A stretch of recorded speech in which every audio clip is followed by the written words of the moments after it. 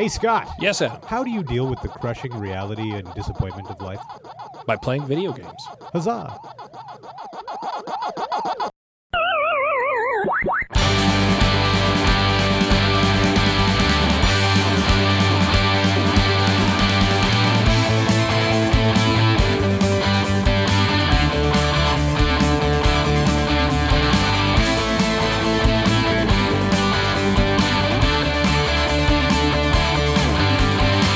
Coming to you almost live, being chased by the ghosts in a Pac-Man maze.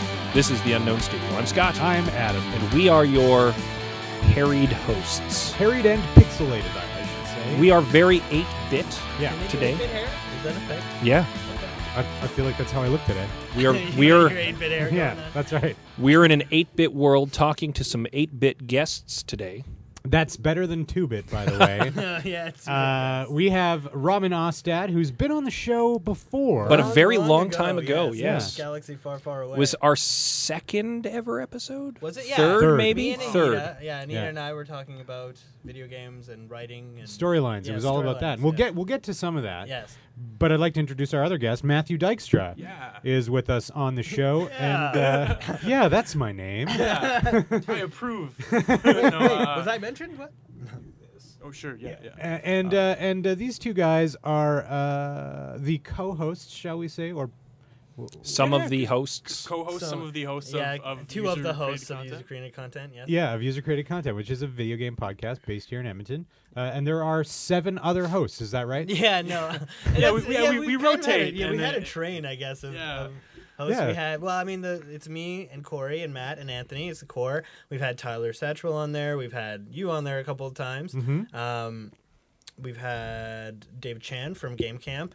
Logan Foster. Logan Foster. Dave was kind of our rotating chair for a while. Yeah. Yeah. Kyle Yasinski. who's, Kyle Yasinski, yeah. has the most huge game collection I've ever seen in my life. How It's big? Like 1,000 now. What? No, dude. Like when we He did has a every feature on single him. system, Okay, like, when we had all the old like ones. literally every single system ever made. Neo When- Geo. Yes. Yeah. What? Like When I was when him and I would hang, because him and I met when we worked at CompuSmart, that was in West Edmonton Mall at the time, and he had every console. He had 14 consoles on one TV stand with like 2 switch boxes completely full. With a fire hazard Yeah, waiting to happen. just of waiting wires. to happen. They're all hooked up, all Yeah. playable at any minute if you wanted to. And he still has it. play It's one. fantastic. It's brilliant, really. Yeah. Like we would do days where we would just hang out in his house, and the parents had a projection theater room. oh my lord. And we would just play we played when TMNT, the arcade game, came out on Xbox Live. We played that. Just Remember that game? so That's bad. fantastic. Yeah, badly fantastic. Yeah, badly fantastic. Yeah, and really we wanted to have you guys on the show because it had been so long. We never had Matt on the show, and he's actually First time. The only one who can talk. yeah, Before, really very gifted with the gab. And we've been talking about Oh, wow. so many civic and hard-hitting issues lately that we just wanted to talk about video games. Yeah, Take and a break. Not including all the movie talk that we've been doing, Yeah, like no kidding. nonstop for 3 months. But we have Prometheus, man. That Oh, trailer, God. I haven't felt like that about a movie since like Jurassic Park. Since like the Jurassic Park trailer, I was like, I think I'm going to be watching this trailer like 6 million times before the movie comes out. I think we've started talking about movies. yeah, again. we Yeah, somehow okay. got immediately off topic. It's just because that movie right now is like so. Let me ask you a question. Do it. Do you Shoot, think fire. Go do you ahead. think Engage. the first Jurassic Park, do you think it stands up? Yes. It Yeah. does. Okay. Oh yeah, just the animatronics that Spielberg used. It's going to be so coming out in good. 3D. That's how much it stands That's, up. that's awful. Lost World, on the other hand, That's just is- the worst thing I've ever is heard in just my life. terrible. Oh my god, that was such a foul movie. Because Yeah. who makes Jeff Goldblum the main character in anything? Why would you do Michael that? Crichton, because he wrote Well- a sequel where Ian Malcolm was the main character, Yeah. despite having been killed off in the first book. Yeah, in the first book.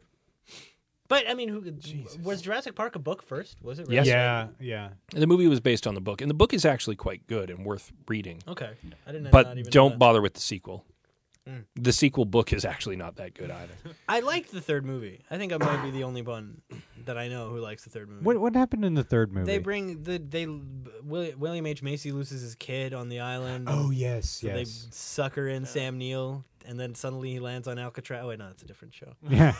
Then he rips his eyes out, and there's this evil spaceship trying to Right. kill everybody. No, different movie. Yeah, that was a different movie. I love that movie though. Event Horizon is great. Yeah, man. Sam Neill also notable for In the Mouth of Madness. Yes. Another good Yeah. horror. Yes. Another underappreciated cult horror film. How old is that one? That one's many years. I was in high school when it came out. Speaking of cult horror movies, last night I watched Tucker and Dale versus Evil. So good. Fucking supposed to be very good, yes. hilarious. Awesome. Like, I don't even know if it was like ha funny, but it was just one of those things where like everything seems so plausible. Like no, really it did. Like there's one where like there's a part where like Alan Tudyk, they're at their cabin and these teenagers, like the premise is that these teenagers are hanging out in the woods like a summer vacation or something. They're going camping, and Tucker and Dale bought this vacation home in the summer. It's like a shit piece, but they love it. And they're just these like hapless, happy guys. And then they like go fishing, and the kids are skinny dipping in the same pond. And one of the girls like falls and hits her head, so they take her back to take care of her. And so her friends come to this cabin, and Alan Tudyk has this chainsaw, and he turns this chainsaw off to cut this log. And he cuts into the log, and this swarm of wasps come out of the log. And he starts freaking out, so he's running around with this chainsaw and is scaring the other kids. They believe that they're in a psycho killer movie. Yeah, they like, but Tucker and Dale. They think that Tucker and Dale are like hillbilly psycho killers. But when they're actually just two completely innocent guys. And then, as I understand it, the teenagers start killing themselves off in increasingly bizarre and hilariously unlucky ways, but in ways that make it look like Tucker and Dale are doing it. Yeah, their fear drives them to do something. Yeah, actually, that movie's fucking my hilarious. My fiance's aunt produced that movie, so actually I saw that over a year ago. What? Actually, yeah, I saw it right after it was finished because it filmed in Vancouver. I was going to say it's a Canadian production. Yeah, it is a Canadian production. Actually, I saw that movie a year ago, and I was like, oh, I can't wait they until filmed this it in actually Calgary, comes out, too. and a lot of buzz happens about it, and it was so great that it did do For well. for a movie like that to work, it has to be written so well. It is, and like their relationship is so like Tucker and Dale are so genuine together. It's so funny. I actually really was surprised by that movie. Now, we've talked about before, when we had you on, we talked about how important we thought story was in video games. Okay. And I'm assuming your opinion of that has not changed. It's actually increased to that. Second only to gameplay. No, see, and that's your opinion. Him and I diverge on that. Well, let's hear it. Because like, and I mean, my best example is my favorite game last year is Witcher 2. I think that's one of the best games ever made. Period. Just solid all the way through. All the gameplay is great. It doesn't. At least when it first came out, now it's got like tutorials and stuff, but when it first came out, it didn't really. It expected you to know how to play a video game, and it like gave you all these bombs and knives, and from the get go, and it was like, listen, if you want to survive like your first encounter, you got to know how to use this shit, and like realize you have them and use them, and go. But the best part of that game was the writing, because for all of Mass Effect's like. The conceit I'll give Mass Effect is that I love the franchise a lot because I love the writing and the mythology stuff more than anything. Yeah. But all the choices those games have is really paint by numbers. It's like you get numbers and you get to decide what color represents a number, but really you're playing the same spots, right? But with Witcher, it's like the end of the first chapter. There's so many like little choices in that game that matter incrementally, but in the end of the first chapter, you have to make a choice, and both of them seem very logical in their own way, and you have no idea how it's going to change it. And that choice sets up almost entirely different paths of the narrative, two main paths. And in those two paths, there's so many different choices you can make, to the point where the end of the game, I fought like my main arch nemesis throughout the whole game, and I woke up the next morning and felt literal remorse for killing the guy, because I was like, I had every reason to kill him because he was he kept trying to kill me and like stole my girlfriend to like use her as bait and like all this bullshit, right? And like killed this king and set me up as his assassin, and like from the beginning of the game, and so at the end of the game I was finding like he was like, you don't have to kill me, I'll leave and you'll never hear from me again. And I was like, fuck that. We've been through too much. It's over now. And then I killed him. And the next morning I was like, I don't feel like I didn't need to do that at all. I really could have let him go, because he makes you feel like you were never his enemy. You were just kind of in his way. And it takes a lot of skill to make me feel like I've never felt that in a video game in my entire life. I will say that for Mass Effect 3, I went on record saying that I have not hated a video game villain so much as I hate Cerberus. Oh, in Mass Effect 3. Ling, man. Kai Ling is so the worst kind of video game douchebag. He totally is. But, I mean, the Elusive Man and Kai Ling and the organization itself are so they are the opposite of helping in the entire game. Yeah, absolutely. And they become so obstructionist and so jarringly in your face that it actually got to the point of just utter frustration with their existence. And I was looking forward to wiping them out. And it's funny if you that's actually a side point to the point I was going to make, though, because you reminded me of that. You mentioned that you feel that story is more important than gameplay, but then you talked about player agency. And I would say that player agency can be an element of gameplay, as it is in Mass Effect, as it is in Witcher. Okay, sorry. And I will cite Final Fantasy as a series which does story very well and gameplay very poorly, because it's all about taking your little puppet character. What era of that franchise are we talking about? Starting around, say, 8 or 10. Fair. You're running your little puppet through all the basically along a path to the next cutscene. Mm-hmm. Yeah. There's not really much gameplay. And 12 arguably is a lot of puppeteering, which I liked, but a lot of people didn't. And that's fair. But I would say that that's one of the things that ultimately turned me off of Final Fantasy. But I really like Mass Effect. I'm sure I would like Witcher if I had a system that could run it. Xbox 360. Oh, fair enough. No, I don't. It's coming. Buy it. It is like a must-own. Really? Fair enough. It honestly is a must-own. And I definitely will look into it then. But they incorporate player agency and a strong story, but those are complementary to the gameplay. Well, and that's actually that's exactly what I would say is that. That's where Matt and I kind of diverge in that sense, because in Mass Effect, I don't think that in terms of Mass Effect, especially because in that game a lot of the gameplay is story. Story's so well incorporated into every part of the gameplay in terms of your choices in order to try and save this galaxy that BioWare has crafted, to the point where like every single cutscene you're essentially kind of narrating yourself, right? You're guiding yourself through the conversations. So in that game, they're almost one and the same, but like Scott said, there's several games where they're two very different things. You look at God of War, right? The story's very through the motions. Everyone who plays the game is probably going to come through with the exact same experience. They've gone through the same things. But at the same time... The gameplay is really, really good. But at the same time, God of War 3 is a perfect example of why I disagree with that, because in certain senses, because I feel like when you make a character... Like, when you try and marry narrative and gameplay, you have to bring your player to the same emotional state as the character. And in God of War 3, when you're like eye gouging Helios, like that's cool in a sense that like I'm outside of the game, and as an objective observer, that's kind of fun and like, wow, you're really like pushing in. But as someone who's playing that game, like invested it's just so morbid. Oh wow, that's really cool. You're really just pushing in. That's like on the sticks, it's like objectively like, oh, it's cool how they tried to make that an intuitive function of the controller. Right?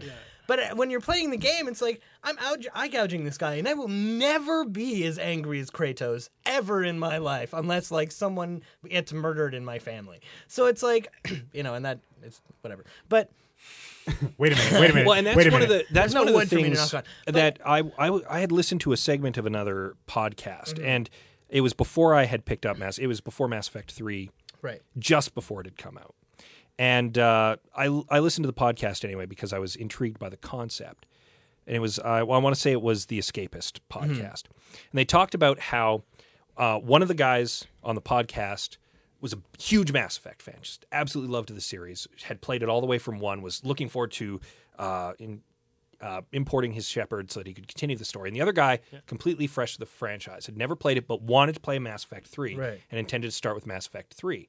And the argument was which one of them would have the better experience. And they just completely all fell on the side of the guy who'd played it from 1. And the reason for that is because his playing the game from 1 all the way to 3 meant that he had invested all this time and all of this emotion and all of these important decisions and growth into the previous 2 games. He was invested in the universe. He had a reason for wanting to save it from the Reapers. Screw those guys. This is my universe, and I'm going to save it. Whereas the guy just coming in from 3 gets all this backstory, and it's like, I'm going to go shoot some guys now. There's not as much investment in it. And I will say, actually, the worst, because I played 1 on Xbox, 2 on PC, and 3 on PS3. So I rebought 2 so that I can play it again after I'm done this and play 2 and 3 together. Because playing 3...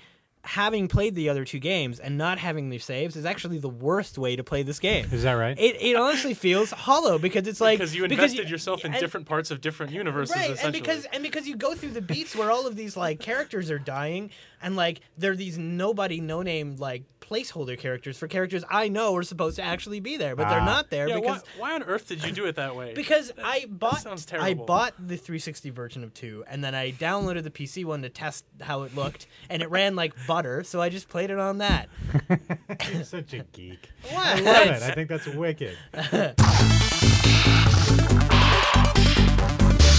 Well, it's that time of month again, Story Slam, and I want to be clear, I am not referencing anything else. We're clear? Cool. Okay, this month's Story Slam also happens to have been a very special Story Slam because it was Slam Off, the culmination of an entire year of story slamming. I believe it's called story slamming. And that means that the Story Slam Grand Champion was crowned this month. Now, as usual, we've chosen one story we both really enjoyed and paired that with the winning story, in this case, the Slam Off Championship story. We're going to share them with you. So to start up, here's our runner-up story. It's a story by Alyssa Hudson. Hope you enjoy. At the tender age of very young, Margot acquired a love for possibilities. Like most civilizations that predated science, Margot liked to match the information that she gathered from her observations to explain the world to herself. It was of no concern to Margot whether she was right or wrong. What she loved was making sense of it. And sense, Margot discovered, was often easier to come by when one did not obsess over silly things like truth and fact. Sense was about perceptions, patterns, and possibilities. Margot would spend many an enjoyable hour making sense of things, and she was especially good at it because she was not invested in being right. She was only invested in being curious. Like at supper, as she salted her food, she explained to the table that there were tiny people living below and giants living above. When the giants salted their food, we saw snowfall. Therefore, it stands to reason that when we salted our food, the tiny people had a blizzard. Her mother just shook her head and pressed on to compliment Margot on her impressive imagination, emphasizing imagination in order to deny any responsibility for misinformation. One day, Margot was hard at work trying to figure out how to explain a problem more complex than the weather. She was trying to figure out love. It started when she was playing with her favorite stuffed bear, Patrick. She noticed for the first time that while many of her friends had bears or kittens or puppies to play with, grown-ups didn't seem to have any. She asked her mom about it. Her mom said that grown-ups didn't need bears and that's why they didn't have any. But I love Patrick so much, Margot told her mother. It's sad that you don't have a Patrick to love. Her mom said that when she was little, she had a little pink stuffed pony and that she loved that pony too, just like Margot loved Patrick.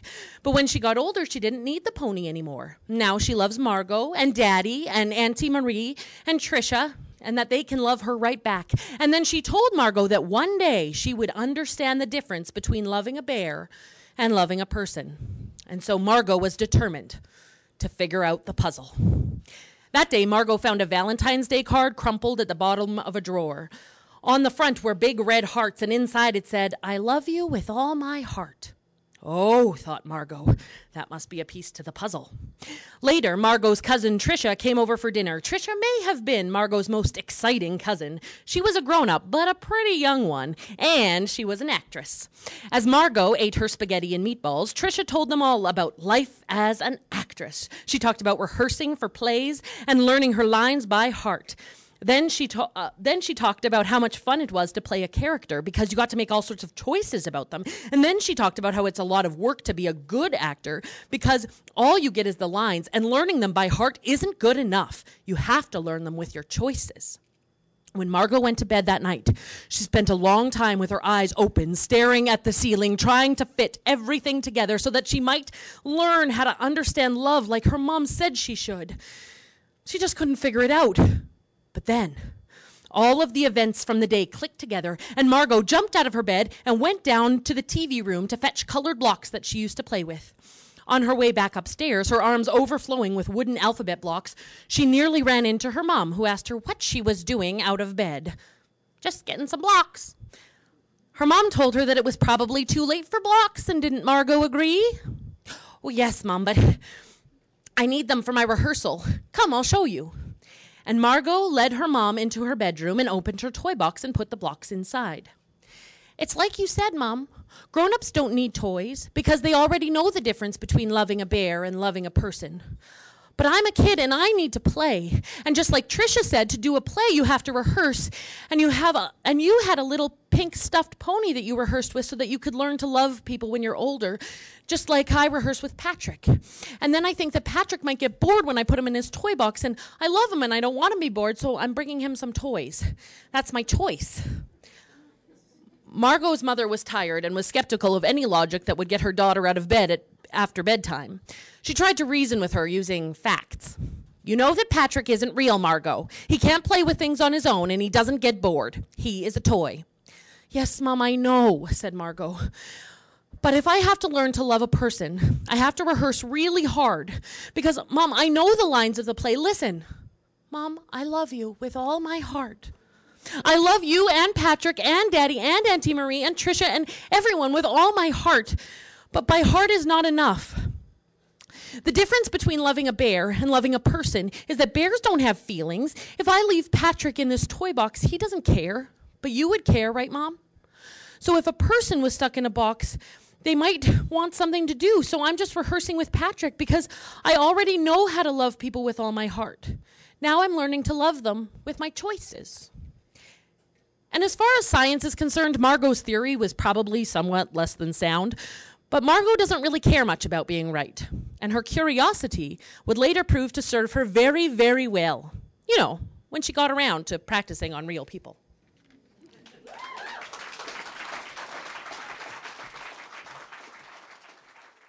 But in the end, there can be only one grand champion. And this year, the Story Slam champion is none other than Omar Muallim.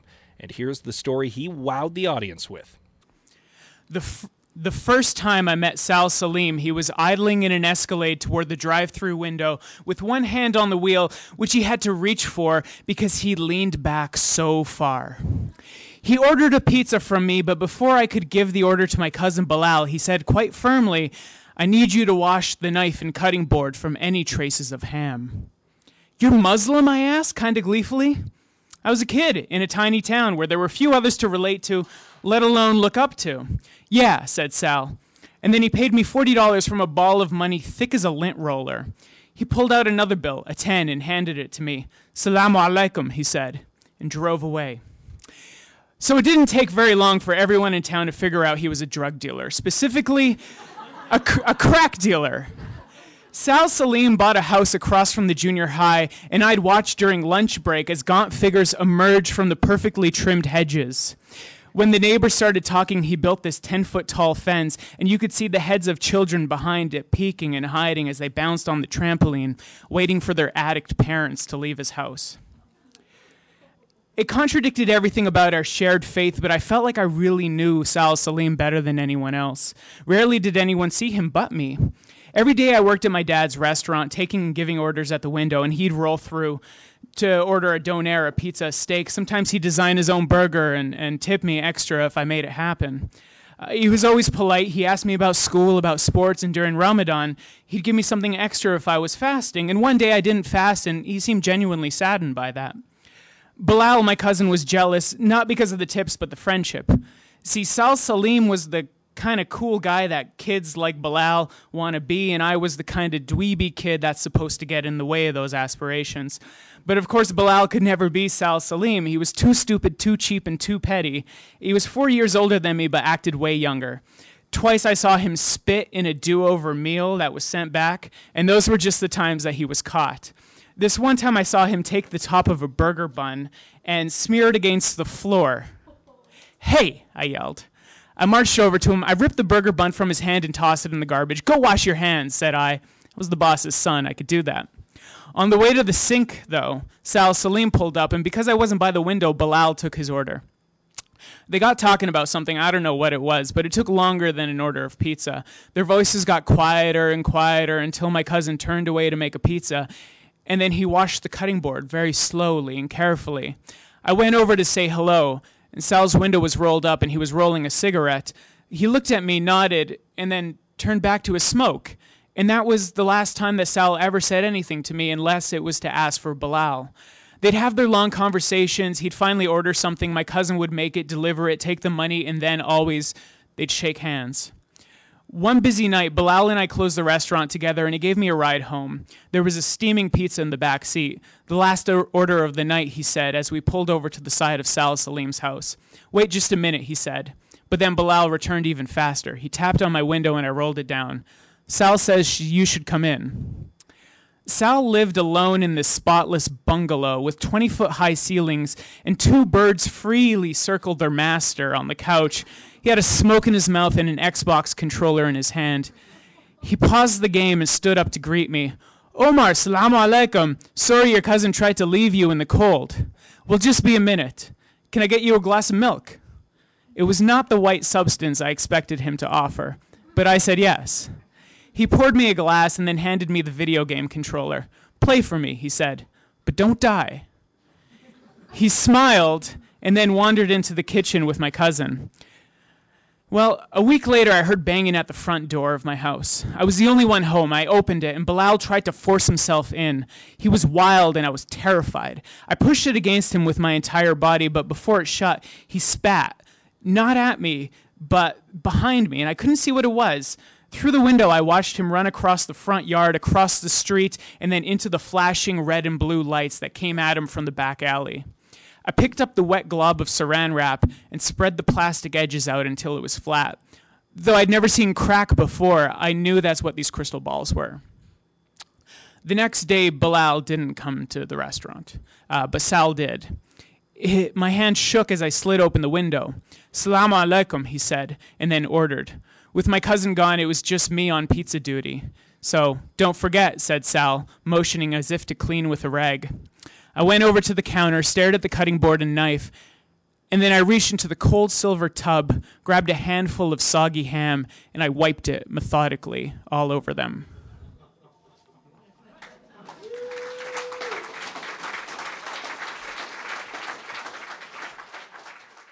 Story Slam runs on the third Wednesday of every month at the Haven Social Club. It's 15120 Stony Plain Road. Sign up is 7 o'clock, and everyone is encouraged to come down to either read a story or just sit back and enjoy.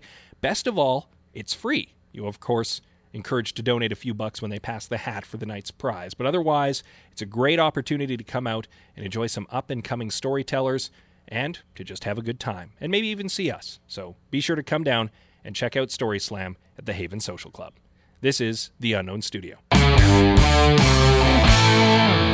Have you considered sponsoring or advertising on a local podcast? Well, this is your opportunity. The Unknown Studio is looking for advertisers. If you're interested, contact Adam at theunknownstudio.ca or Scott at theunknownstudio.ca, and this space could be filled with your ad. Now, back to the show.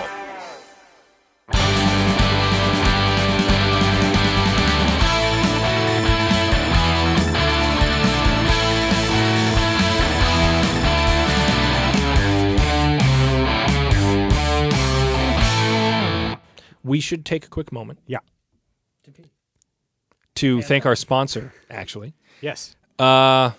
We've mentioned movies. We've mentioned video games. Something that is both a movie and a video game is Harry Potter. That's true. And what you might not be aware is Edmonton has its own Hogwarts. A Hogwarts of digital media. And in fact, and the headmaster there is the Dumbledore of the Hogwarts of digital media. His name is Owen Brierley. And the Hogwarts is called, of course... It is called, of course, Guru Digital Arts College. Yes, that is correct. If you want a new career, and it involves computers and arts... And video games. Which is also possible. Yeah. You can check it out. They do have a video game program, which is kind of in its infancy. It's in the ground stages. You can get in now, and you can... practically help them develop it. They're doing something very interesting right now. They're working with a company called Rocket Fuel Games here in Edmonton, and they've got a Kickstarter project on Kickstarter. They're trying to raise funds to develop this game that will teach disabled 16 to 18-year-olds how to use math. It's unbelievable. It sounds so cool. And you could be a part of it. And so much more. Eat that, Tim Schafer. Yeah. So, yes. So check out gurudigitalarts.com. Or you can just go to their downtown campus, say hi to the secretary, and probably get shown around. Yeah, it's a really cool spot. By the secretary. Actually, also possibly by Owen Brierley. By the headmaster himself. So thank you to Guru for supporting us. There was a game that I played this year that I actually saw Greg Walker comment on. It was Uncharted 3. Oh God. I want to talk about this because I believe you had him on the show and you talked about it. Now I didn't get a chance to listen to that episode. You but should. It's actually really funny. I love Greg. Greg hated Uncharted 3 because He hates all of them though. He hates all 3 of those games. Okay, because he feels like they're just guided. They're guiding you to cutscenes. Yeah, basically, he thinks it insults the audience, which I didn't like 1 that much. Because Really? I thought the controls were awful. The thing is, I liked 1. I liked watching Matt play 1 because I liked the story. And that is definitely one of those games. In fact, I'd say all of them in all 3 of them where you could, it's like turning a movie on. Yeah. Like Rachel will be sitting on the couch, will be like, I'm gonna play some Uncharted, and she's like, oh, that's cool because I can watch it. I'm invested in Yeah. the story, and it feels it's not like a mission based thing the same way that Skyrim is not or a something gamey like that. game. Exactly, Almost yeah. like, And she just fucking loved that. But when I saw Greg's comment, and after playing 3 particularly, I was just like, yeah, it kind of felt like I feel like 3 is just a complete. Like Matt and I disagree because he kind of liked it by the end, but I just like 3? Yeah, because I can't stand that game. Like I basically hated it more the more I thought about it. Is that Just, right? just the last third.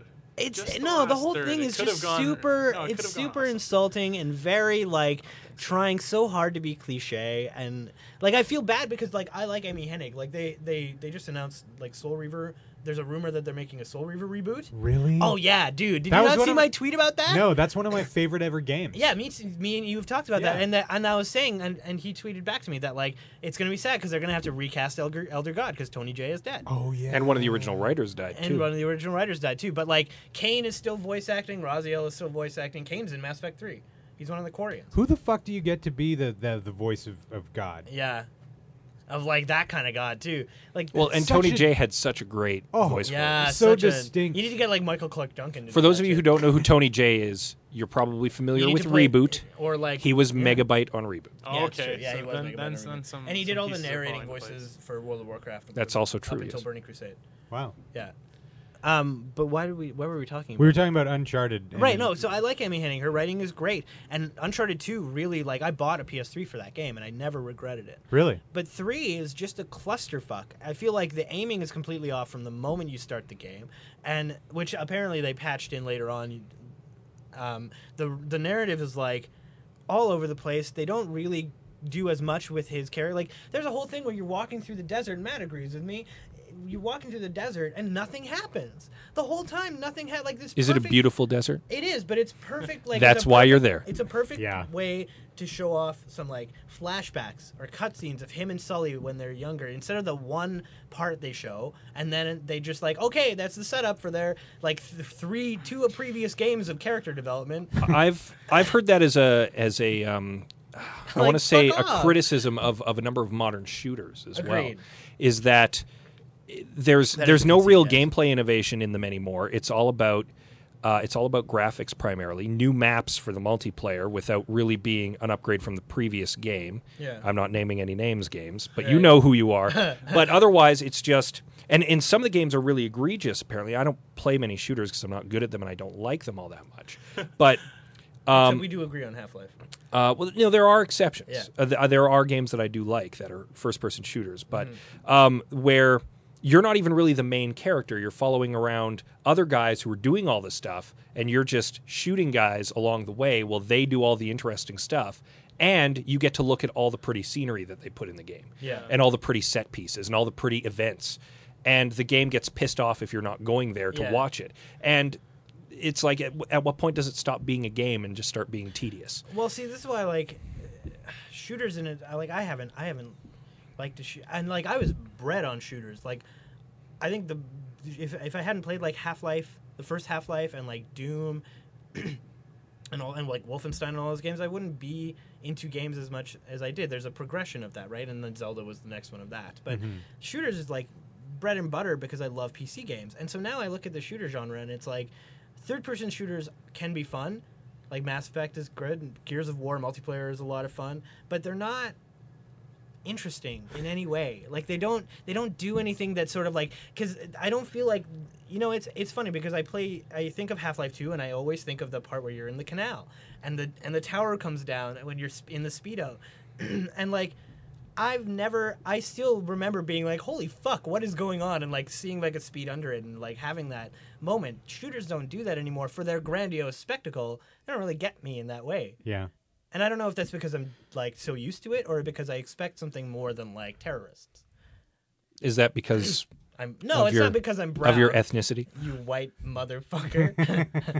You honky. But no, it's not. It's just because it's so like, I actually, speaking of like, I was listening to Weekend Confirm. They were doing their GDC talk. And someone on Weekend Confirm was talking about how, Medal of Honor, Allied Assault. I love that game. Yeah, it's a great That game is brilliant. And the Beaches of Normandy level is immaculate. I watched Saving Private Ryan for the first time a month ago, and I was like, this reminds me of Medal of Honor.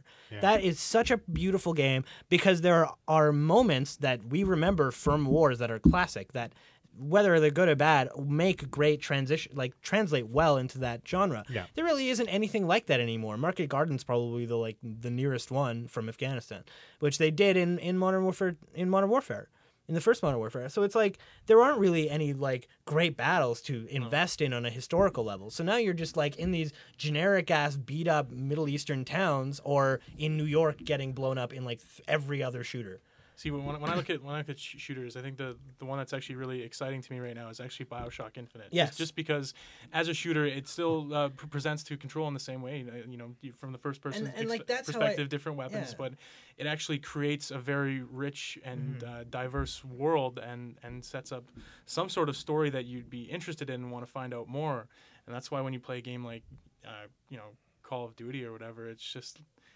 It can feel hollow at times. You're just because firing your your way soldier, through levels. yeah, your soldier B following soldier A from A to B, and everything that explodes around you has been. But I mean, if they made like a Call of Duty game where you were like General Taylor, you'd just be fucking sitting in a room moving stuff around the map. But that's the thing, right? It comes to the fact that me and Scott, I think, talked about this a long time ago. Which seems like an RTS to me. How? It's No, yeah. See, but that would be an awesome game. Be Command and Conquer, except not shitty. But the people who play Call of Duty, they're like World of Warcraft players, right? Because they're not doing it for the game. They're doing it for the grind. The game is the chore. And they're like unlocks and all that stuff and their level packs, that's what they play the game for. So those people aren't like the multiplayer, but for the progression, the leveling, they're not doing it for the gameplay as much. Right? And so it's like I don't know if that's really even counts as the kind of people that... This is why I always get mad when games like Modern Warfare or Call of Duty even have single players anymore. I feel insulted by them. What's the point? You're basically tagging on a single player to lure in guys like me who will never play the multiplayer. When really what you're trying to sell is a multiplayer product. It's like it's embarrassing. It's like why even have that conceit? No one wants to pick up that game for the single player ever. I will say this. I was one of those people who was very skeptical when BioWare announced that Mass Effect 3 would have multiplayer. So good. Having played it is super fun. So it's like because the best I still haven't tried it. Honestly, and part of the reason that Mass Effect 3, and we were talking about story and gameplay being so good, is that Mass Effect 3 actually has really fun gameplay. And the multiplayer is basically an opportunity for you and 3 other people to just do that gameplay against waves of enemies. And it's actually super fun. It is the best horde mode I think I've ever played. Cool. Yes. Yeah. Well, it's even cooler when obviously you'd be playing with other people and be like, dude, use singularity so that I can use this power, right? Yeah, like if someone's an engineer, someone's an infiltrator, someone's a vanguard, you'd be unstoppable. Well, I feel like that there should be a punchline there. An engineer, walk into a bar. Yeah. Here's a question for you. They meet in a sorry. Because I've been playing. I have not stopped playing Skyrim because I enjoy the world. Oh man, so see now much. I got to go back into that once Masters is done. So I tried a couple of days ago, and you couldn't do it. I had 2 broken quests in a row. I saw you tweet about that. That sucks. I was just because you're playing on PS3. You're playing it on the wrong format. Yeah, that's what I have it for. I mean, I'm still enjoying it on the PS3, but it just infuriated me enough to a point where I was like, man. Whenever something like that happens that stops me from progressing, I get so infuriated because you're so free to do what you want, and you leave the game, don't you? Yeah, I just find and it ruins the immersion too, right? Because part of Skyrim, part of what Skyrim is trying to do with its style of gameplay, with the kind of open sandbox RPG gameplay, is to immerse you in the world. When something happens, like a dragon flying backwards. that ruins the immersion. And I mean, let's be honest, the combat in Skyrim is not rocket science. No, it's not. You're there for the quests and for the hilarious Nordic accents and for the world. So many people sound the Swords. same in this You're not really there to for the hack and slash as much. No. And when stuff like that happens and it breaks the immersion, it really does kind of ruin the experience. Which for me is just like lean back and then go swipe and then go in and then lean back. It's like I would just summon flame atronachs and send them in waves at my enemies I do and that with sit back.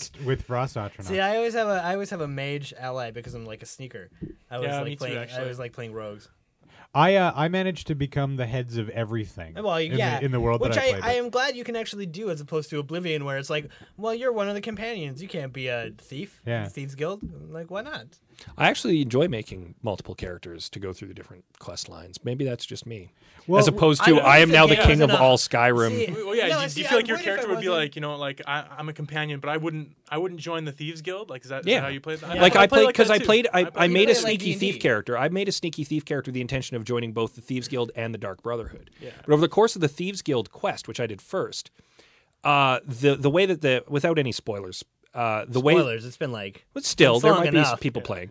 But without any spoilers, essentially the quest line deals with like loyalty and kind of an honor amongst thieves thing. And by the end of it, I couldn't bring myself to join the Dark Brotherhood with that character. I was just like, I cannot. I'm too I good. cannot Yeah. do this quest chain and then go and start murdering people for coin. That just. I cannot do that. So I had to make a new character to join the Dark Brotherhood. See, I would do that if the game wasn't 100 hours long. Well, it's like from the beginning, they also give you the choice to choose between joining the Imperials or the Yeah. Stormcloaks in terms of, you know. See, but the fight for Stormcloaks are a Skyrim. bunch of like racist assholes. That's why my the- Nordic character joined the Stormcloaks. Yeah, that's I decided that my Nice, dude was nice just of so self-interested and only interested in bettering himself within the world that he didn't want to join either faction. And now I've actually unlocked some unique things within the quest lines that because I haven't joined either, I can try to make peace between the two. And stuff. That's what I'm doing. Wow, with really? my I character. did not know I that. actually did Yeah. that with my first playthrough. I didn't join You either. broker peace, but you try to broker peace between them. Or at least Oh, you. does it not work? I'm not there yet. Well, I but- can't really remember. Like, I don't Yeah. know what the result was, but like, no. See, and that's the problem with. Suffice, this is the problem with suffice Skyrim. to say, I believe that I successfely brokered a stalemate between the two while the dragon threat was going on. Well See, played. but this is that's see, probably this what's is coming my way then because this I'm is trying the to thing. put a dragon's reach. we talk about story, right? Let's talk about Skyrim that has like the beauty of Skyrim is I think I love Skyrim for the same reason I love Red Dead in a sense because I love that isolation. I love the sense of just sort of like walking around. I'll like slow trot through lots of areas in that game just because it's beautiful and the sound and the sky and all of it. and just, the music. it's Yeah. fantastic. phenomenal. It's fantastic, and that One of that- the best scores that Bethesda has ever put. Yeah, totally. And that sense of isolation is really comforting to me for some reason, right? And like, You know, it's funny you should mention that because unless I'm I think this is- questing hard, I fast travel like the dick. Like I'll Yeah. fast travel for that. Otherwise, I'm happy to jump on a horse and ride. yeah, around the country. and Red Dead was the only other game I played where I was like, I'd rather not fast travel. Yeah. And like, but at the same time, every time I load up Skyrim, I'm like, what the fuck am I doing? Like every single time I load it up, it's like I don't expect to play the game. Like I almost play it almost like it's WoW because I turn it on and be like, expect there to be quests and I'll figure out what I'm doing when I turn it on. As opposed to playing Mass Effect where I'm like, all right, I'm in London and like I'm like all this storyline shit has happened and like I'm invested and I want to hurry and find out what the rest of this is. In Skyrim, it's not like that at all. Well, no, But Skyrim. I don't know about you guys. From the very beginning, I was just hurled with so many quests right from the start. Yeah. I think I have over 24 outstanding main quests, and then under miscellaneous, it's oh just god, like that a miscellaneous never-ending tab, list. That actually is kind of an egregious offense to me. Agreed. That miscellaneous thing because it's like they in no way does it tell you the value of any of these quests compared to each other. No, and some of those miscellaneous quests Or turn actually, into yeah. main, or not main story, Or but give they you- become Yeah, their yeah, own they do. actual Yeah. quests, or they give you shouts. Yeah. One thing that we keep tying things back into Yeah. Mass Effect. One of my early complaints of Mass Effect 3 was that it felt like for the first, I'm going to say 3 hours of the game, like I was just kind of being herded forward. And then I felt like I had nothing else to do. I hadn't even been on board my ship and explored the galaxy. And then Right. all of a sudden, boom, I had more stuff to do than I knew what to deal with. Worst- And I was like, what just happened? Worst quest journal ever. On Mass Effect on Mass 3? Effect 3. Yeah, it Just could've the been worst better. question. Like, not only do they not organize it that well, at least you can sort them by like oldest, newest, but the descriptions are just the least helpful Yeah, thing they're on the fucking incredibly planet. vague. To the point where basically I finished every quest by going to the planet I vaguely thought it was supposed to be on. And there hitting were- the map and seeing where that person is that I need to talk to. And That's there, it? and there, That's it. And you're not sure why you're finding them anymore? I kind of am, but it's not about why. It's more about like because a lot of them like the side quests like you'll walk around the Citadel and you'll hear someone say, "Oh, I thought about like I found this thing in this nebula somewhere, but we can't read it for some reason," and then it'll be in your journal. You overheard it, and suddenly you decide to solve everyone's fucking problems. Yeah. well, that's in the because middle that's of, the way like, a Commander galactic- Shepard rolls. Yeah, I guess. You don't do that? You don't just walk around Just solving like, mysteries? What is this like fucking like Unbreakable? He just like stands in the hallway holding his arms out. Like fuck off. But that's fine. Like it's a conceit of the game, right? But then in the quest chain it'll be like this person in the Citadel wants this thing in some planet, but it won't tell you what like nebula or Yeah, whatever the for- planet's in, and it'll be like just find it. For a Bring it series back that here. has such deep lore, like every and planet, a pretty big fucking map to be every quite planet honest. on the map has a story. Yeah. All of the races are fully fleshed out. There's a history that you can delve into. You can get information on all the technology, but your quest journal can't even be bothered to I tell you know. what system to go to. Yeah, really. Like, and that's what is kind this of a pain in the specialist butt. trainer chick even doing? If she just like really, I don't know. It's just annoying. But Kelly Chambers was better at her job. Is Yeah, basically it's where true. we're going with that. it's because she wasn't a straight up lesbian. Now, let's talk about the Canadian Video Game Awards. Okay. Okay. Now, as of the recording of this There's a kitty on your iPad. that's my cat. That's a cute cat. As the recording of this show, we don't know who the finalists are. We do know who the nominees are. though, and The Witcher 2 is not on this list. Well, these are Canadian games, I think. Are they all made Oh, in yeah, Canada? They're made in Canada. And The Witcher was most definitively not made in Canada. So Okay, yeah, no, Poland. Poland. Yeah. yeah, it's So it it's was not even North represented- America. It was represented by a friend of the city, Tom Olay. Yes, that's right. Mm-hmm. That's right. We've had him on the show. Yes, we have. Remember Tom Olay? I do. I said we had him on the show. I agreed with you. I think he was Irish. Is there an apostrophe after the O? I didn't. No, think there no, isn't. So I don't think he's Irish. We made I thought the Irish apostrophe is supposed to I mean, be indicative of Irishness. I haven't played a ton of these games, though. I watched Scott Lilwall play Assassin's Creed. I have not seen him in forever. He's a wonderful man. Yes, he is. Hi, Scott Hi, Scott. Lilwall. We miss you. Dead Screw you, Rising other 2. Scott. Really enjoyed Dead Rising 2. Really? I- really. But I hadn't played any of the other ones. Okay. Well, the other one. Yeah, I didn't like. I didn't love the other one. It kind of got old really fast. I mean, it's a mall zombie game, right? I like playing a photographer. Photographer. I like any game where you can play as a journalist. That's your thing. Well, no, it just makes me Dead laugh. Rising it was an interesting gimmick game, Yeah. but Yeah. you're right. It grew old. Well, it was Because- again mission-based crap. Well, yeah, Yeah. and I mean I wouldn't necessarily say that it's super difficult, but it's unsatisfying. I don't know. Maybe that's the word I'm looking for. No, I agree that because the meat of it is really not that satisfying to start. The novelty is such a novelty. Yeah, and the novelty wears out pretty quickly. Yeah. When you're like, okay, there's a mall full of zombies and I'm stuck in here with them. Well, that's the thing, because you don't feel like they're out to get really anybody but you. Yeah. Essentially, at any given Yeah, time. yeah, because really. there's not really a whole lot of drama around you not wanting the zombies to kill the other characters in the game. That was my problem. Anyway, That's an interesting point. Yeah, the zombie survival genre has been done better by other people. Yeah. Yeah. Dead Rising is a good starting point. Yeah. Dead Rising 2, if they wanted to continue the franchise and they could maybe deepen the characters and the story so that you were a little better invested in what was going on, maybe it would work out. Now, who here has played Assassin's Creed Revelations? I've never played an Assassin's Creed game, actually. I've only watched just- them get played, and they all make me want to buy the games. But I just You haven't should buy gotten around to it. Brotherhood. Yeah, Yeah, that's the one that I watched Lilwall play. I think. Revelations isn't See, and that's the thing. I really don't want Revelation. As much as I like, all power to Ubisoft. The franchise is fantastic. Revelations is not that great. Yeah. Because it really is Brotherhood with some additions that don't need to be there. And like the game, I honestly like rush through the main storyline because that's all I cared about. It's the most hollow. It is. It's very. It feels like a very hollow game that they sort of. It almost feels like it could have been a DLC pack, and the story would have been just as effective. Ouch. Actually, yeah. I probably agree with Like if that it could have been like bit, a 5-mission DLC pack, and I would have loved it. Now, I'm going to veer all the way off script again Yeah. because we were just talking about Dead Rising 2, and I again, haven't listened to the show where you talked about it, but what did you guys think of Dead Island? You know, we talked about that for a while. I almost had a similar problem with that game where I didn't really feel like the zombies were threatening again anybody but myself. Unless yeah, exactly. That's just what I was going to get to. Unless you were actually playing co-op, I didn't find it all that fun because essentially you were the only person actually doing something about the zombie apocalypse. Yeah, everyone else is just hiding out. Yeah, exactly. And that's kind of how I felt. I just felt like the quests were a little too hollow. Like at least like when you look at a game like Skyrim, all the other characters have they have very very easy to understand motives, and they do things and they help you. That doesn't really happen in this game. You essentially just go through fetch quest after fetch quest until you're either killed or you got to go do something else. And I found that the quest system for getting around the island at times was good and at times was really really bad. Yeah, I found it a little bit glitchy. Maybe just the PS3 being a piece of shit. I still like the idea of face-to-face melee combat. The first game that really did that really, really well for me was the first Condemned, Criminal Origins. Yeah. If you guys ever played this game where...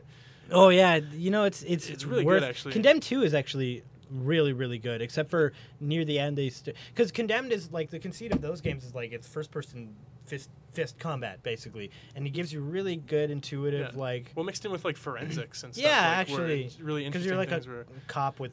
you're a cop ghost powers or something. Well, fighting crazy homeless people, pretty much, and then solving murders. But like you come upon crime scenes. And the scariest video game sequence involving mannequins in the history of video games. Oh God, yeah, terrifying. Where you are chased by mannequins that aren't moving. And in the second like game, you'll be bear. in a dark hallway, and you turn around, and there are mannequins, and then you'll turn back around, and the mannequins are there, and then you'll like turn left and walk down the hallway, and then you'll turn right, and the mannequins are there. It's like a cross between Silent Hill and Doctor Who or something. It's fucking like terrifying. And the second game actually makes a nod to that. The second game has the most terrifying game sequence with the bear in it. Yes. Ever. Really? Oh, yeah. Like chasing you through this cottage in this you narrow hallway. It's fucking frightening. It's actually one of the best designed pieces of gameplay I've ever played. Condemned in a game. 2, yeah. Like, you get to this cottage and this bear attacks and it's ripping through walls and it basically chases you throughout the cottage, but it's fantastic. Yeah. That's wicked. Actually. They're very uneven, but they're worth playing.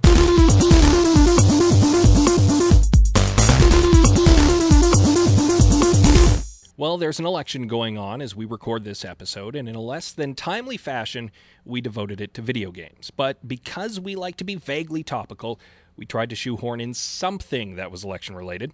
There are two things we've never done on our show. We've never spoken to a person running for the Canadian Senate, and we've never spoken to an Evergreen Party candidate. And as it happens, I have a person on my speed dial that meets both of those criteria. Now, full disclosure, I have been friends with Elizabeth Johansson for several years and have shared the stage with her on a few occasions. But I also want to be clear, the Unknown Studio is not talking to her to endorse her campaign. We're talking to her because she's interesting and she was easy to get in touch with, and let's face it, we're pretty lazy guys. So without further preamble, here's Elizabeth Johansson. All right, so Senate elections are kind of unusual in Canada, are they not?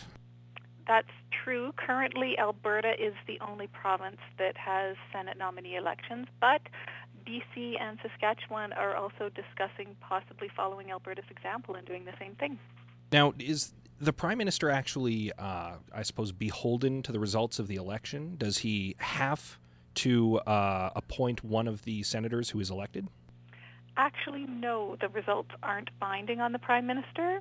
Prime Minister Harper has said that he will appoint from the pool of nominees that are elected in this election, but he still has the option of choosing absolutely anybody that he likes. But it would be kind of a dick move not to choose a person who is elected by the people of Alberta, presumably. Yes, I would have to agree with you on that. Yes.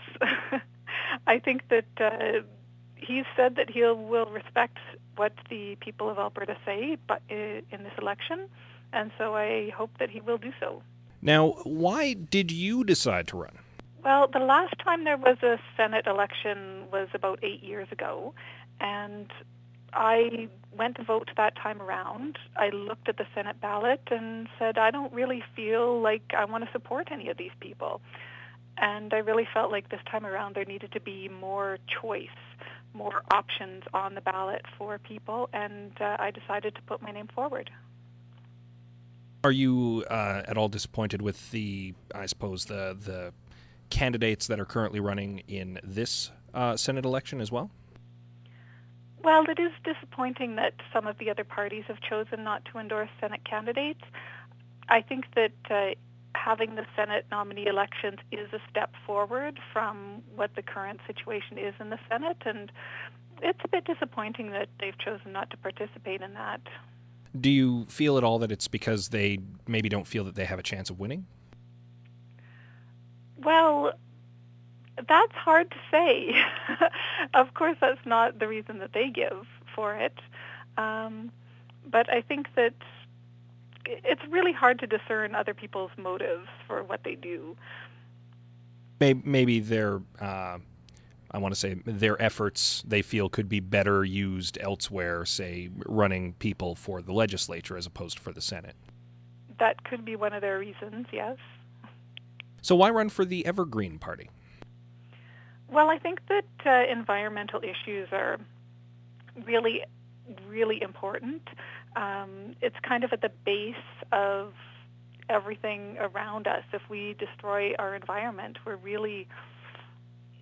that's bad. It's not going to be good, and it's going to be very expensive for the economy as well if there's a big mess that we have to clean up. It takes a lot of work and a lot of energy, and I think that we want to leave a planet that we can be proud of for our children and grandchildren. So better to, take care of the environment a little more now than have to foot the bill for a major cleanup down the road. Absolutely. And I think that we have to remember that a healthy environment and a strong economy have to go hand in hand. We have to pay attention to both sides of the coin and work together to make that happen. Now, Alberta traditionally tends to vote a little more conservatively, a little more on the political right. Are you concerned at all running, let's be fair, on a far more left platform than Albertans tend to vote, or do you feel that there is actually a lot of kind of grassroots support for more left-leaning parties in our province? Well, I think environmental issues kind of bridge all of the parties. I think there are people from across the political spectrum that are concerned about environmental issues. Like if you look at the Green Party nationally, before Elizabeth May, the leader was Jim Harris, and he came from quite a right-wing background, but the environmental issues were of passionate concern to him. And I think that can be applied to Alberta politics as well. I think even though there are a lot of people who tend to vote progressive conservative, that doesn't mean that they're not concerned about the environment. And when they have the opportunity to speak out about that, I think they do. Now, what people might not, realize is that they don't just vote for one candidate for the Senate. They actually effectively vote for three. Are you hoping that might work in your favor? I definitely hope so. It's a great opportunity because people don't have to just pick one party or one person. They have three votes on that ballot because we're electing three senators in waiting. So they can choose three people to support, and they don't all have to be from the same party. Now, people might not fully understand what a senator in waiting is. Can you kind of explain that concept? Well, what happens in this election is that Albertans are basically electing their nominees. Because of the way that the Senate is structured right now, it's still up to the Prime Minister to appoint senators, but these elections give Albertans a chance to have their say about who they think the Prime Minister should be appointing to the Senate to represent Albertans. So the top three vote getters on this ballot will be considered Alberta's nominees to the Senate. And when Senate seats come open, then the Prime Minister has said that he will appoint people from that list of nominees to those Senate positions. And is there any indication when some Senate seats might come open for our province? I believe there's 2 openings coming up over the next 2 years. Sorry, it sounded like you had more to add there. It's hard to say necessarily because senators actually don't have to retire till age 75, although some may choose to retire for various reasons before that. But I believe that there's going to be 2 openings coming up within the next couple of years. We're electing 3 Senate nominees at this time from Alberta, so if there's another one that comes up after that between now and the next Senate election, then presumably the third person would be considered nominated for that. Now, assuming that you were elected, would you expect to be serving as a senator until your 70s? That's really difficult to say because I really do support Senate reform, and I think that the way things are set up right now is not ideal. So I would definitely be supporting making some reforms in the Senate to change that, moving to a fully elected Senate and with set terms for the senators rather than just the age 75 retirement. That's fair. That's fair enough to say, after all. I'd say that's a fairly long commitment to make to hold one job until you're well into your 70s, one political job, no less. Mm-hmm. A lot of people I know kind of see the Green Party as fundamentally the enemy of Alberta because of their opinion on the oil sands. What do you generally say to kind of allay people's fears? I think that obviously people are concerned about the impact that the oil sands are having on our environment. And we really need a lot better monitoring. The government, the provincial and federal governments are both really falling down on monitoring, and we don't have the data to see exactly what the impacts are. But I think that, realistically, everyone knows we're not going to be able to just flip a switch and turn off the oil sands and everything will be happy. We really need to look at it in the larger picture, look at a balance between what the economy needs and what the environment needs, and be working in a positive way towards solving those problems. And I really think that we can make investments in our economy in other sectors that will decrease our dependence on the oil sands. And that would give us a bit more leverage when we're talking to the people running those oil companies about what we expect in terms of cleaning up what they're doing there. Are there any particular other sectors that you'd like to see Alberta invest more in? I think that there's a lot of different things that we can expand our economy into. We can make investments into alternative energy sources. We can invest in the arts, would be great. There's a lot. BC gets a lot of movie work and TV work and that sort of thing. And with the beautiful landscapes that we have in Alberta, there's no reason that we couldn't be getting a lot more of that kind of work, movies and TV shows coming and working here. Of course, we need to support the people, the economies that built this province, our farmers and our ranchers. Those are really important elements of our economy and really what built this province. And I imagine that you're speaking about maybe a little more government patronage of the arts in Alberta as someone who is also involved in the arts in Alberta. Yes, that's true. I have BA honors in theater and drama, and I've been quite involved in Edmonton Theater, in the Fringe Festival and that sort of thing, and also with the improv group YegProv, which you may be familiar with. I think that there's so much talent in Alberta and throughout in Edmonton, I should say, and throughout the province of Alberta, and just incredible artists doing incredible work, and they could do even more. So I really think that investment in the arts is really investment in enrichment of life. Living here in Alberta, there's so much that we have here and that can make a great life, and the arts is definitely part of that.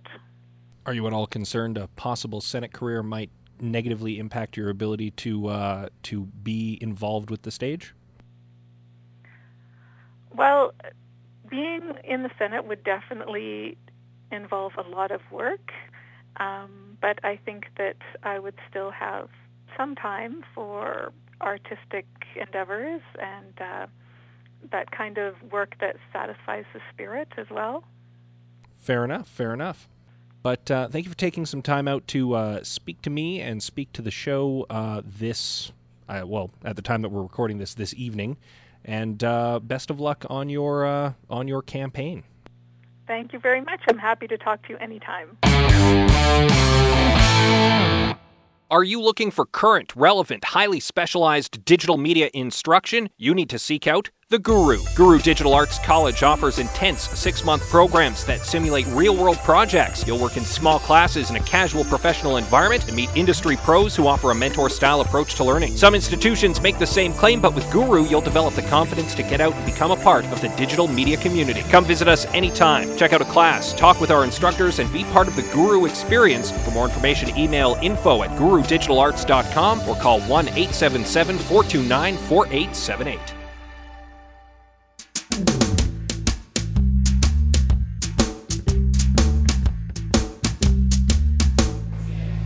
So this is Adam coming to you almost live from Credo Coffee, and I'm seated next to the beautiful and talented Amy Shostak. Hello, Amy.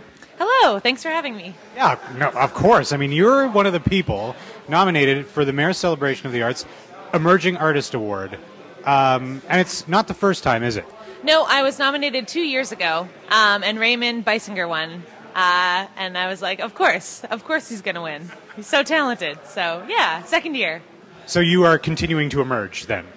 Yes, apparently. I find the category very interesting because some people, the definition of emerging is very broad. So is it emerging here in Edmonton? Is it emerging nationally? I don't know, but I got nominated, so I guess I'm emerging. It seems like it, and you've been up to all kinds of stuff. You're currently the artistic director for Rapid Fire Theatre, and before we started recording, you're telling me that you're putting out a lot of fires through email and stuff. What does a typical day for an artistic director look like? Well, a Friday we have shows, so it's like I work from home, so I roll out of bed, don't eat or change into any kind of professional clothes, just start answering emails usually, or working on text for a marketing thing or whatever we're kind of working on. And then around 8 o'clock we have a jam, so all the younger players come and we warm up and we work on skills. And then head to the theater for 10 o'clock and have a meeting, set up the teams, and do theater sports, and get home at 2 a.m., and that's a Friday. Yeah. I'm expecting that the 2 a.m. come home time is because you have to go out afterwards. You kind of have to go out afterwards. We do notes after shows. They usually take about half an hour just to go through everything and talk about what worked and what didn't work. And then by that point, definitely you're like, I need a drink. So, yeah. Now, I think that, like, having been to a few improv shows myself, you guys make it look easy, even on nights when maybe you're not getting as many laughs. But by the sounds of things, you guys take it really, really seriously. So when you sit down and do notes, is it a stressful experience for the players? I mean, I like to think that it shouldn't be, that, eventually everyone's skin should be thick enough to understand that it's about the work and not about them personally. And I think we really have been successful in the last couple of years of taking away that personality issue and making it more about actually the improv, which is important. But yeah, it's interesting because you want it to look effortless, but there is structure there. And the thing that's interesting about improv is, like, you're working from nothing. It could be anything. So the more structure you have, the more you can hold on to and the more you can tell a story more successfully. Yeah. Now, there's some exciting news for Rapid Fire Theatre. You guys recently announced you're moving downtown to the Citadel. So where are you going to be located exactly, and what does that mean for Rapid Fire? We're going to be in the Ziedler Hall consistently, and we're going to be running shows Thursday through Saturdays, 2 shows Friday, 2 shows Saturday, which is a great expansion for us. We've been at the Varscona for, I think, 22 years, and it's been an awesome home for us. However, because of our growth, we've been running shows at the Arts Barns and already at Ziedler Hall and kind of split all over the city at Avenue Theatre on the north side. So it's really exciting. We get to consolidate all of our stuff into one place, run our public workshops there, we get a little office there. So it's finally like a step up for us, hopefully, in terms of like having everything under one roof. So that'll mean when you roll out of bed, you actually need to get dressed to go to the office. That's terrible. I know. I'm torn about it. Like, not really, no. I'm excited because Karen, our general manager, she lives on an acreage, and so we email each other basically all day. But now we'll actually be able to meet up downtown and meet face-to-face, and I think it'll be way more effective than, like, calling and texting and all that kind of communication breakdown that happens on a daily basis. So, yeah. Now, you've been at the Varscona for 22 years. What are some of the, I guess, not fears, but are you trepidatious about anything making the move across the river? I think we're definitely, like, we've definitely weighed out our options, and we definitely understand that, you know, White Ave is a place where there's foot traffic, where there's a lot of action going on. But in terms of, like, convenience, Ziedler is, or the Citadel in general, is just as easy to get to for a university student. Jumping on the LRT, it's 10 minutes away, and walking down White Ave takes about 20 minutes. So it's really the same, but I think it's a mental shift that a lot of people are going to have maybe some trouble with, being like, oh, they moved downtown, it's so far away, even though really it isn't. Well, and those people all have U-passes anyway, right? So it shouldn't be a problem. Exactly, yeah. They get to ride the transit for free. So that was my thing. I was like, it's really not further away. It actually takes longer to get down White Ave on a bus than it does to take the train. So, you know. Okay, so a little concerned that people might have a perception of distance. When you've been announcing the move at your shows, what's the reaction been from patrons? It's been really positive, and we were actually like totally trepidatious about it. We were like, what are they going to think? But everyone, I think there's something about the Citadel as like an institution kind of legitimizing improv, which is really interesting because it's kind of feels like this national movement that like wasn't there 10 years ago, where it's like, oh no, people are doing improv in like A houses, and improv can happen alongside of like some Shaw or some Shakespeare, which is amazing. Like, I think that's really cool.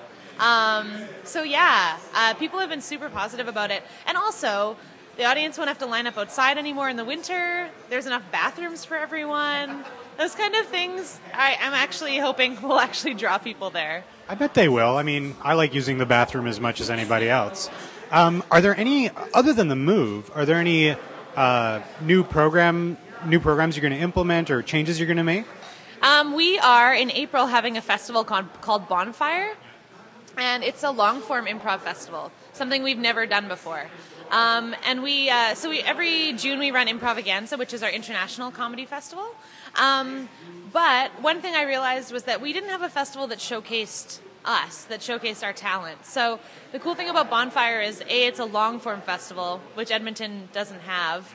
And Edmonton actually, like, in terms of long-form, is behind a lot of cities, but it's just theater sports is our banner here, whereas, like, in Chicago, the Herald is their banner, which is a long-form piece. Would that be like something like Dynasty? Is that considered long form? Yeah, Dynasty is like a directed long form. But within long form, there's so many different things you can do. And some of them are not directed so hands-on. So it would be like a group comes out, does 45 minutes straight, and is like, thank you, good night. And which is what we do at our Chimprov show on Saturdays. But we're hoping that Bonfire can bring a little bit of attention to long-form improv in Edmonton, and it's going to be amazing. There's some really crazy stuff because I opened it up to the whole ensemble and said, like, you guys pitch ideas, like if you want to try a format that already exists or if you want to create a new one. So some of the stuff they're doing is, like, I think it's going to be amazing. We're doing an improvised video project where improvisers go off to locations and create chapters of videos, and they get run back to the theater and played, like, real time for the audience. We're doing a show with Mitch Maddock where he records the dialogue in the scenes and remixes it into like a piece at the end of it, like some really experimental stuff. So I'm super excited, and that's April 10th to 15th. So we're kind of in mad workshop mode for that right now. Between the move and figuring out the workshop, is there anything that you need to do to prepare for the Mayor's celebration for the arts on April 2nd? Oh, well, I had to go buy clothes. I got new shoes. That's from my experience, because I've been there a couple years in a row. All it is schmoozing. So you just have to try and look good and meet everyone who you think you have to meet. And I don't even think they give a speech when they win. I can't remember. No, usually not. It's just, here's your award. Thanks for coming. So that's not too intimidating. The biggest concern is that my skirt will be long enough and my shoes won't be too high from the stage angle so that people see my butt. That's really the only concern I've had. So, well, I'm sure that I speak for all our listeners when I say we'll be on the lookout for that, just in case. Thank you so much for chatting with us, Amy. Thank you for having me.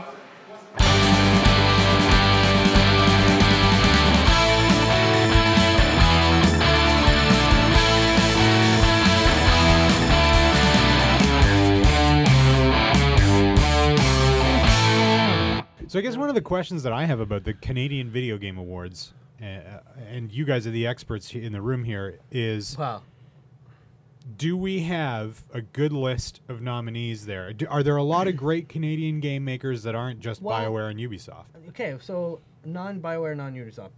Burn the Rope, Battlefield 3. Burn the Rope is supposed to be quite There's a lot of, interesting. like looking at this list, there's a lot of great mobile games. And by the way, people, you can check this list out at CanadianVideoGameAwards.com. And by the time you listen to this, they will probably have announced the finals. Yeah, they're supposed to be announced on the 26th, so that's, Burn the Rope, I would say Capsized. What else? Let's see here. Might and Magic Clash of Heroes is surprising to this on this list. So is this considered a legitimate... Super Brothers Sword and Sorcery. I love that game. If that doesn't win an award, or like every mobile award, I'll be really shocked. Yeah, no, that was an excellent game. It's an excellent game. Is this a legitimate thing, the Canadian Video Game Awards? I'd Is it say something yes, that... because if you look at this list, right? Assassin's Creed, Battlefield 3, Deus Ex, Dragon Age, Driver, FIFA, Ghostbusters, Just Dance, which is like an enormously hot commodity. Really? Oh yeah, Just Dance sells like hotcakes. That and Dance Central, they both it's a party game. They both sell like white people love to dance poorly. NHL. I feel like Spider-Man. I want to see him dance now. I feel like that was a real shot at us. Warhammer 40K, both Warhammer 40. Like basically, like if you look at Vancouver, you have and Vancouver is like you have Battlefield and Relic. Yeah, that's enough for a Canadian Video Game Award nomination list. There's a lot of wicked games on this list, and the thing is, even if this list isn't as huge as I'm surprised Mass Effect's not on this. Is it on this? That'll be for next year probably because it came out. It's true. But still, Canada has so many wicked developers that make so many games that people love that I'm shocked that this hasn't happened. This is only the third year. There's 230 game developers in this country. Holy shit! But man, it's a huge list. It's always growing, and Canada seems to be one of the popular nations for a lot of European and Asian companies for opening new studios. Like Square Enix actually just opened a studio in Toronto, I believe. Yeah. There's Square Enix Toronto now. Well, I think it's more. It's under the IDOS. Thing. And most likely, but. I still see the interest only going up in opening companies in Canada for sure. And looking at the list of these games, there's a lot of really impressive ones that I think deserve recognition. I'm kind of glad Warhammer. I hope Warhammer Space Marine actually makes it to the list, and X-Men Destiny does not. Now, Deus Ex Human Revolution in particular is wicked game. Wicked game. Good. Well, a wicked game punctuated by thoroughly disappointing boss fights. Yeah. You know what? I think those boss fights really got a bad rap. The first one's not great at all because really it's just shoot the guy in the face.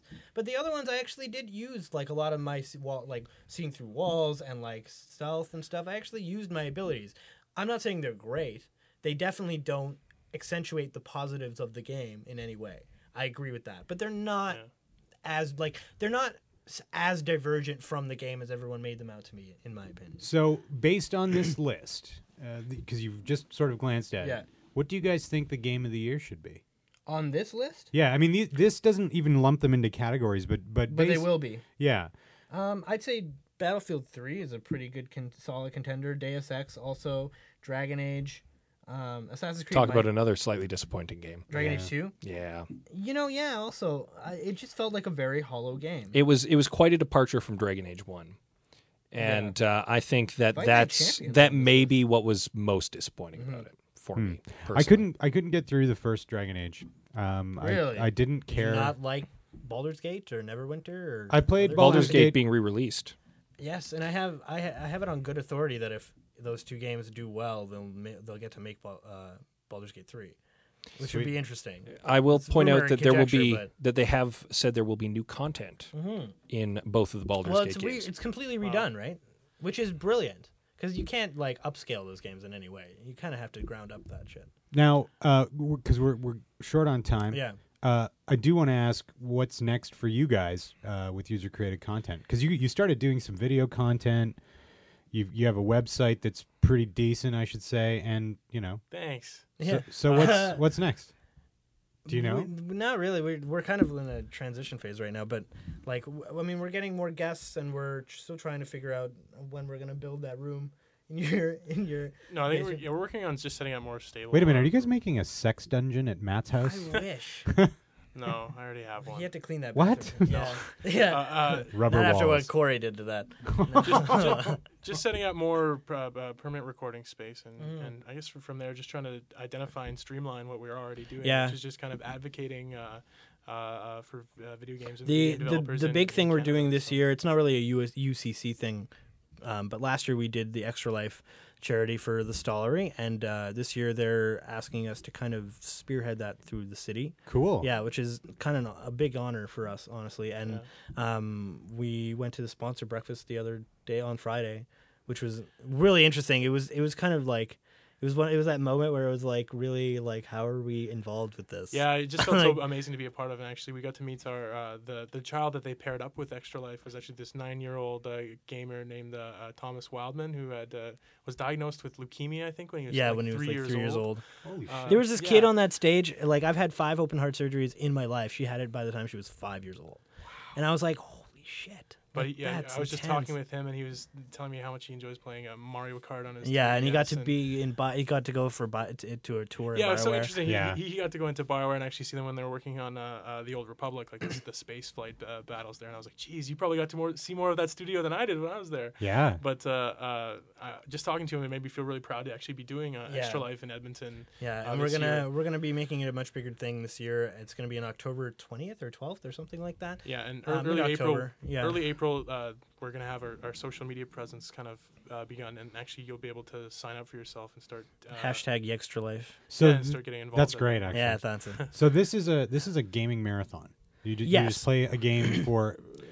How does it work? It's 24 hours. Okay. It doesn't have to be straight or anything. You can do it just before the event. You can do it just after the event, but you do obviously want to be raising your funds The same before time then. frame, yeah. Yeah. And they all go to the local chapter of your Stollery or of the Children's Miracle Network Hospital, which for Edmonton is the Stollery Children's Hospital. Cool. And the So- thing is, last year when we did it, like our UCC started 2 weeks to the thing because 2 we weeks before we- it was going to happen next year. and We we were ended like, up we raise- just want to raise all this money, and yeah. But It I mean, was we ended up amazing how well we raising did, we actually. ended up raising like almost just under $3,000, which is Nice. kind of crazy. yeah, and So we were in Edmonton. They ended up raising just a little over $10,000, which is apparently number 3 in Canada, Yeah. which isn't really a lot. but we were number 1 in Edmonton. Right? Yeah, we were number 1. Our group was number 1 in Edmonton. There were 58 participants in Edmonton. So I figure if like 58 people can raise $10,000, we can easily get 100, 200 people to See, donate to this. But this thing. year we want to make it all one team. Yeah. Extra Life Edmonton. It's just Edmontonians. Everyone. Yeah, Edmonton gamers all getting together on one team to try to do a group push. There was a, I don't recall what organization, but it was some video game group, podcast or a video content site or something, late last year, who did something similar for some children's charity, and they were playing Desert Bus nonstop. What the hell is Desert Bus? Desert Bus was from the unreleased Penn and Teller video game from back in the day, when Penn and Teller decided to make a video game, which was unplayable. Like on purpose, they I think I went out remember. of their This way to make sounds this vaguely terrible video familiar. game. But one of the sub games was called Desert Bus, and it was you drove a bus, between two locations in like the Nevada desert. I can't recall the two specific locations. Wasn't there a but game I used to play in like elementary that was like that? it is an 8-hour bus trip, real time. And you can't just let the game run because the bus lists slightly to the left. So you have to continue to control the bus or it will crash and you'll die. And then when you get to the destination, your prize is the bus gets new passengers and you drive back. And they were playing the game as a marathon nonstop so long as people continued to donate money. And they raised gangbusters money. That is ridiculous. That's a great idea. That is a great idea. Like to play the most tedious, boring game. And they had a cam set up so you could watch them playing and it that's live. the thing. It's like if we were all under one team, we could encourage other team members to do shit like that. If they want to do it as a group, like a group of friends being part of the team, they can do something strange like that and reach out to their friends. And like, I'd like to look into some form of like streaming in some way or like connecting like different stream channels and stuff. I don't know if we could do There's that. got to be a way. There's got to be a way. And we'll help you guys promote this because it sounds awesome. Yeah, that would be appreciated. Awesome. Yeah. Anyway, we do have one more thing to do. And it's, of course, Adam's favorite part of the show. This is the 15, right? The Fast 15.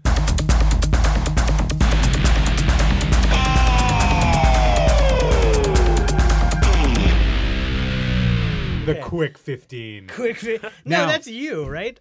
Yeah. Now the thing is, because Ram, you've been on the show before, we're giving it all to Matt. That's fine. So it's not So I it's really not like should've- it's not trivia. You know the you answers should to get these that spotlight. questions because they're all about you. Okay. And so what the Fast 15 is, Matt, is we ask the same 13 questions of every guest that comes on the show, and then at the end we give you 2 questions that are tailored to your likes and loves. Okay. So we're gonna do the Fast 15 with Matt Dykstra. Okay, What sure. is Yeah, your yeah. quest? I'm ready for this. I'm ready for this. What is your favorite color? That's actually the second question. How long should my What? responses be then? As quick as possible. quick as possible, okay. We call it fast. Okay. So here we go, the Fast 15 with Matthew Dykstra. Number 1, your favorite food. Lasagna.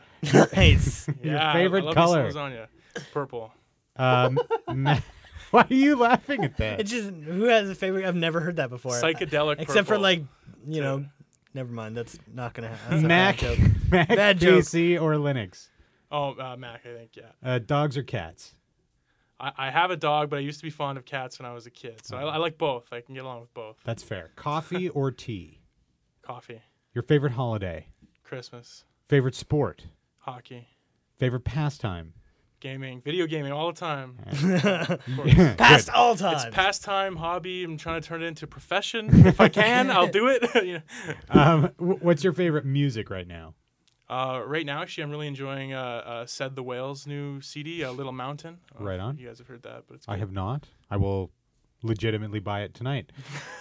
What's your favorite movie right now?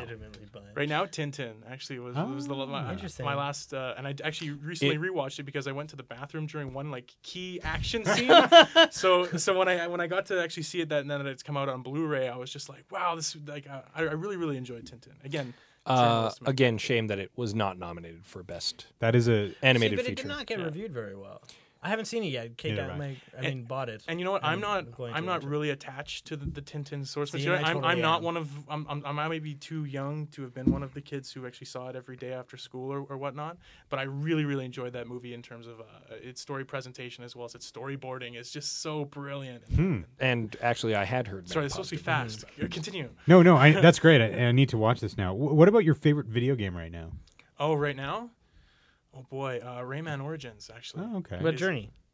Oh yeah. Okay, hold on. gotta Hold on. preach- Are you changing your answer? You got to Well- preach the Journey because I know how he feels about it. That's why I was like, that's not the answer you really want to Rayman give. Origins might be my favorite right now, just because I'm still actually running through it a second time, and I Nostalgia. really love platformers. That's a genre that I really enjoy. But Journey is just such a different experience that I almost consider it a outside of gaming and above it to a certain degree. I never It's played really this odd. I game, don't know if 'cause you I guys played have the played first chapter of it. Journey. Journey Not- is basically a game in which you're in a desert It looks And beautiful. And you there's- have to drive a bus. looks and there's like- stuff, and you're this like sprite who can just With a travel scarf. around, and honestly, and like the first, I turned it experience on, stuff. and within the first 9 minutes, I was like, wow.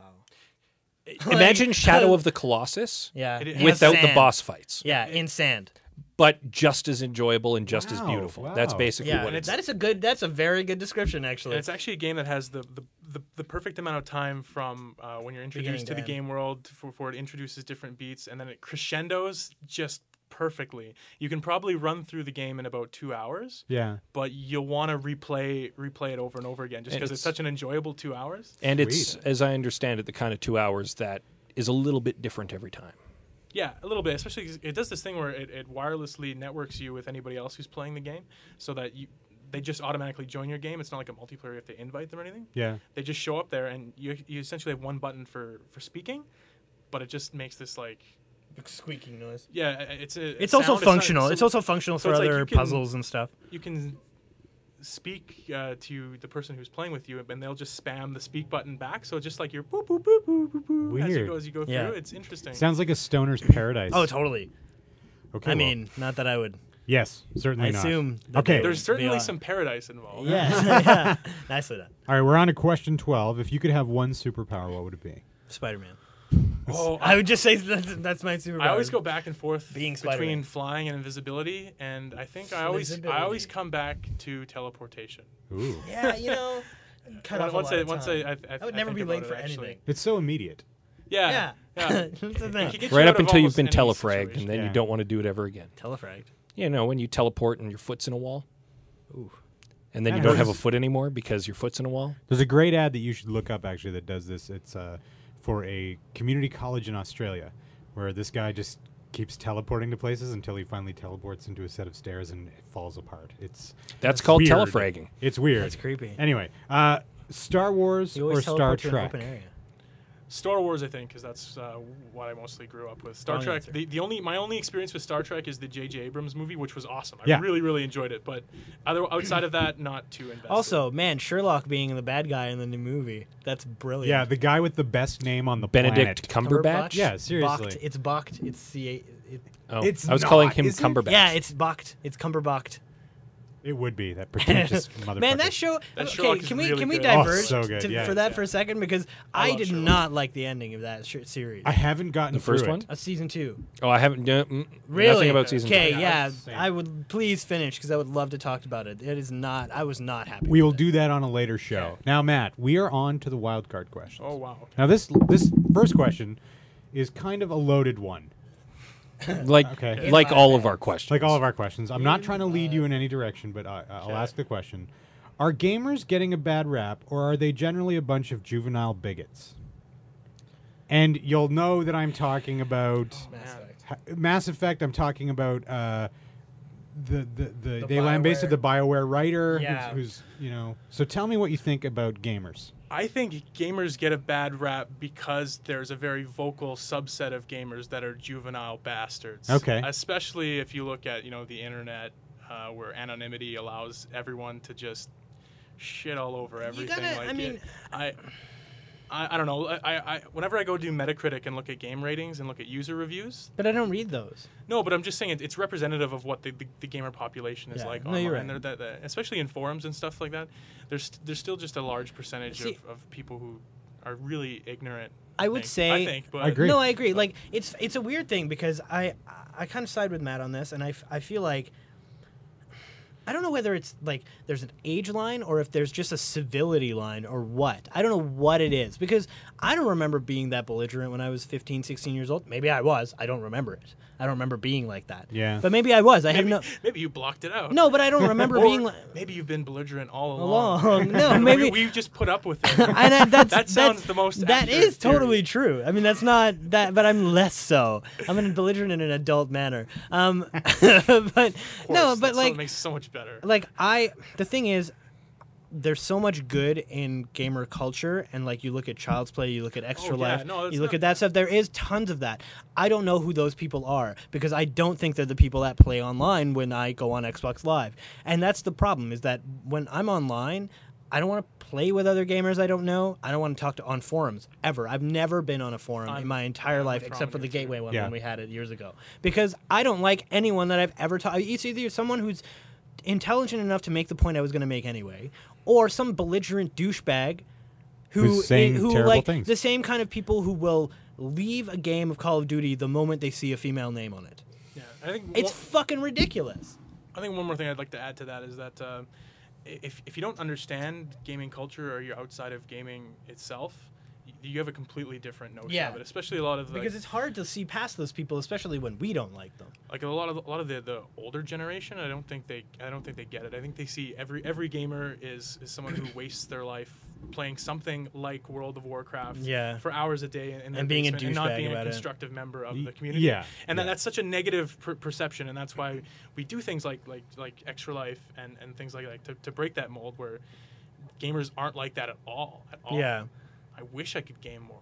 Yeah, I totally. wish I could be that dude. Yeah, seriously. Sometimes. Anyway, I think some of it is generational and age wise because I think about it and it's like I use the term gay a lot to be negative but not derogatory towards gay people, but it's like a negative connotation that I use in a negative context. I don't mean to do it, and I know for a fact that it's from when I used to play Unreal Tournament online when I was a kid. Yeah. And I just stuck, and it comes in waves. Sometimes I don't say it for like months at a time, and sometimes it just like no. And I'm being very honest. I and he knows appreciate this. that. I appreciate but it's, that. But How and I does know your discrimination come in waves? no, it's not like discrimination. It's just like No, but no. like- I do that. I do that with words. Like I get infatuated with words or terms like for a while, and, Yeah. and I drop them. But I know that it's not right, and I try to stop myself. But I know where it came from. Yeah. And that's the thing. It's like I think it's somewhat generational because I don't think the arcade group really had the ability to become that in the first place.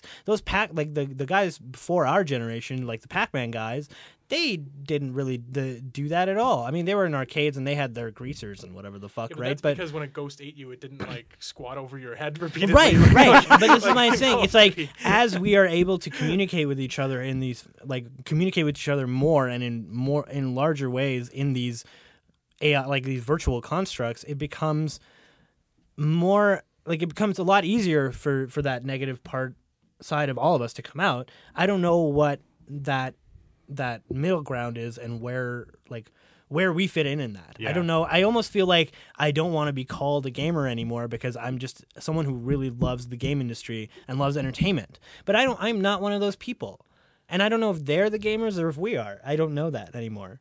It's a weird like existential place to be. That's like we've arrived at the M. Night Shyamalan twist. Oh, I feel like Are we I feel the like gamers? no, I don't I do know. feel like we're the generation that's sort of pulling gaming up by its pants. I agree with you because I mean it's something that we've grown up with, and Yeah.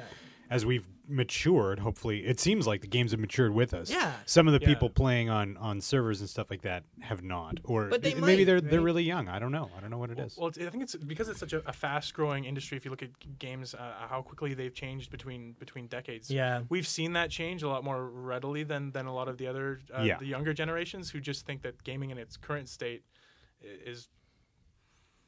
Like they almost take it for granted because they don't remember 8-bit or 16-bit. That's Yeah. kind of Well, how I this is think what I was maybe tweeting it's about. This is why I was tweeting about Prometheus the other day about how I wonder what the marketing challenge must be for marketing something like Prometheus to a group of people who have never seen Alien, and they did it in a brilliant way in the trailer by never referencing it. Even when they say from the director of, it's a director of Blade Runner and it's the director of Gladiator, but they never mention Alien at all. Yeah. Ridley Scott. Ridley Scotch, but they never mention Alien at all, and Yeah. it's smart because no one, like we only know it because it was a '70s movie.